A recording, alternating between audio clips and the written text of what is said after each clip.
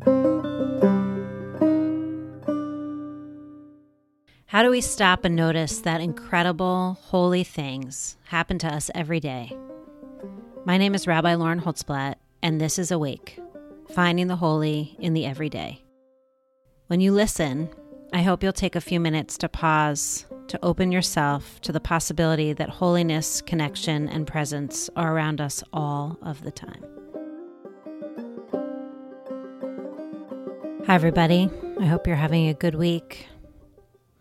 I'm again coming to you from my basement. It's becoming a regular place and time that I send these messages out, these podcasts. So today's story, it's the little things that we notice on our walks outside. We're spending so much time inside and pulling my kids out to go for walks or to play basketball or to do something where we're getting a little vitamin D and just getting outside. I noticed the other day we have a yellow rose bush in our front lawn. We bought this house that we're living in about 2.5 years ago, and there's a beautiful red rose bush. I'm sorry, it's yellow. There's a beautiful yellow rose bush that blooms every year. And in these last 2 years, I've been excited each year when it blooms because it's just gorgeous yellow.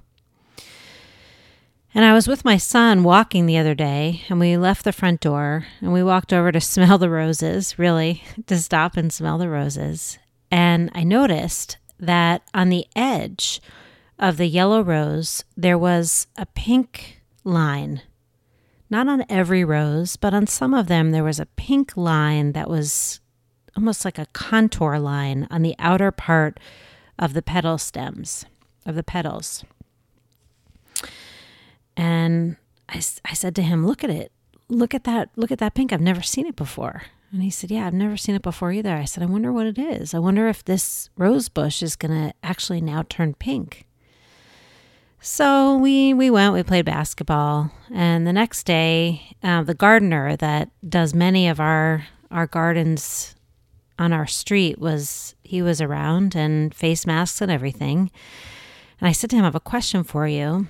And I showed him the pink on the edge of the petals of the yellow rose.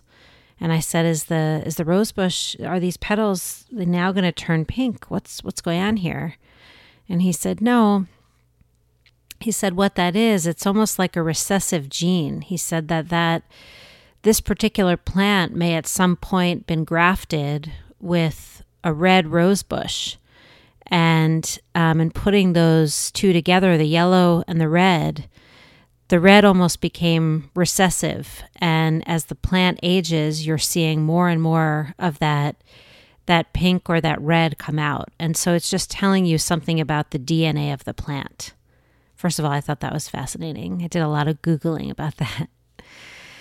And it made me start to think about our own DNA and the things that we are individually made of, that at moments are parts of ourselves that are dominant, like our brown eyes or brown hair, the things that show up to us. But what are some of the things that are recessive and maybe even dormant in us from generations past on our genetic line that at moments come out and show themselves and reveal themselves, like that pink on the rose? We spend a lot of time in our Jewish tradition remembering the Avot and the Imaot. We say every day in our Amidah, we say Elohei Abraham, Elohei Yitzchak, Elohei Yaakov, Elohei Sarah, Elohei Rivka, Elohei Rachel, Elohei Leah, right? We say all the Avot's name and all the Imaot's names, and we're trying to invoke them and their relationship with God and to tap into that.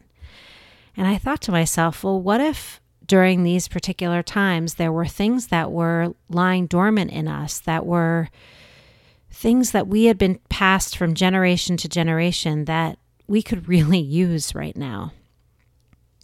And I looked up Isaac Luria, who's a 16th century Kabbalist.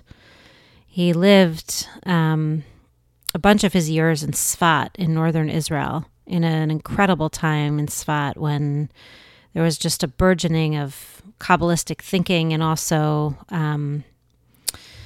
Yosef Karo was living there at the time, who was the author of the Shulchan Aruch.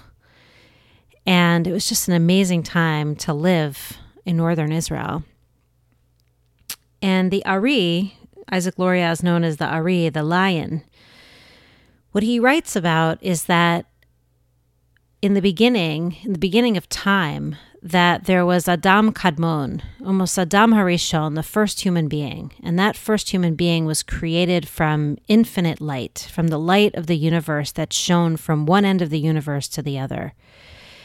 And when Adam Kadmon died, all of the elements of his neshama, of his soul, were spread out all over the universe. And that each human being that is born has a little piece of the soul of Adam Kadmon. That each of us carries a spark of that primordial light that Adam Arishon, that first human being, carried so brightly. And it made me think that, our DNA is the stardust, is the light of our ancestors, and that each one of us that has been born with our own unique genetic code have unique things that we need to bring into this world. And that at this time of real darkness in our universe, and time that we have trouble distinguishing one day from the next, that one of the things we might call upon are the gifts that we were given from our ancestors. Maybe I need a little bit more strength today. Maybe I need a little bit more empathy. Maybe today I need endurance, or I need resilience. And I need to call up from my ancestors. And I was thinking, so many people these days are doing Ancestry.com and trying to learn about where they came from, where their origin story is.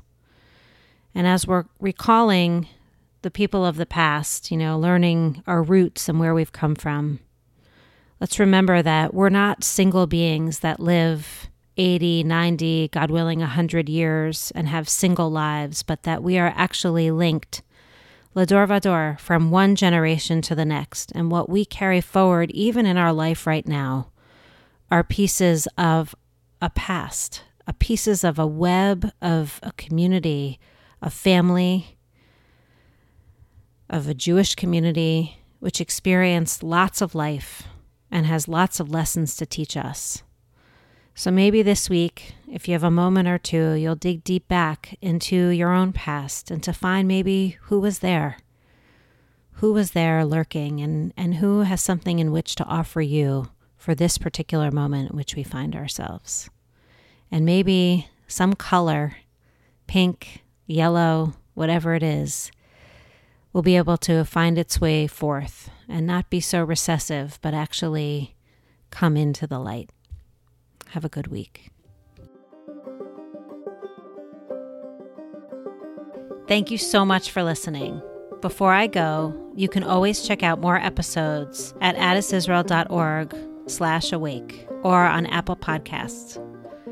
Please make sure to hit subscribe, rate us 5 stars, and leave a review to let us know you like the show. It helps us to get the word out.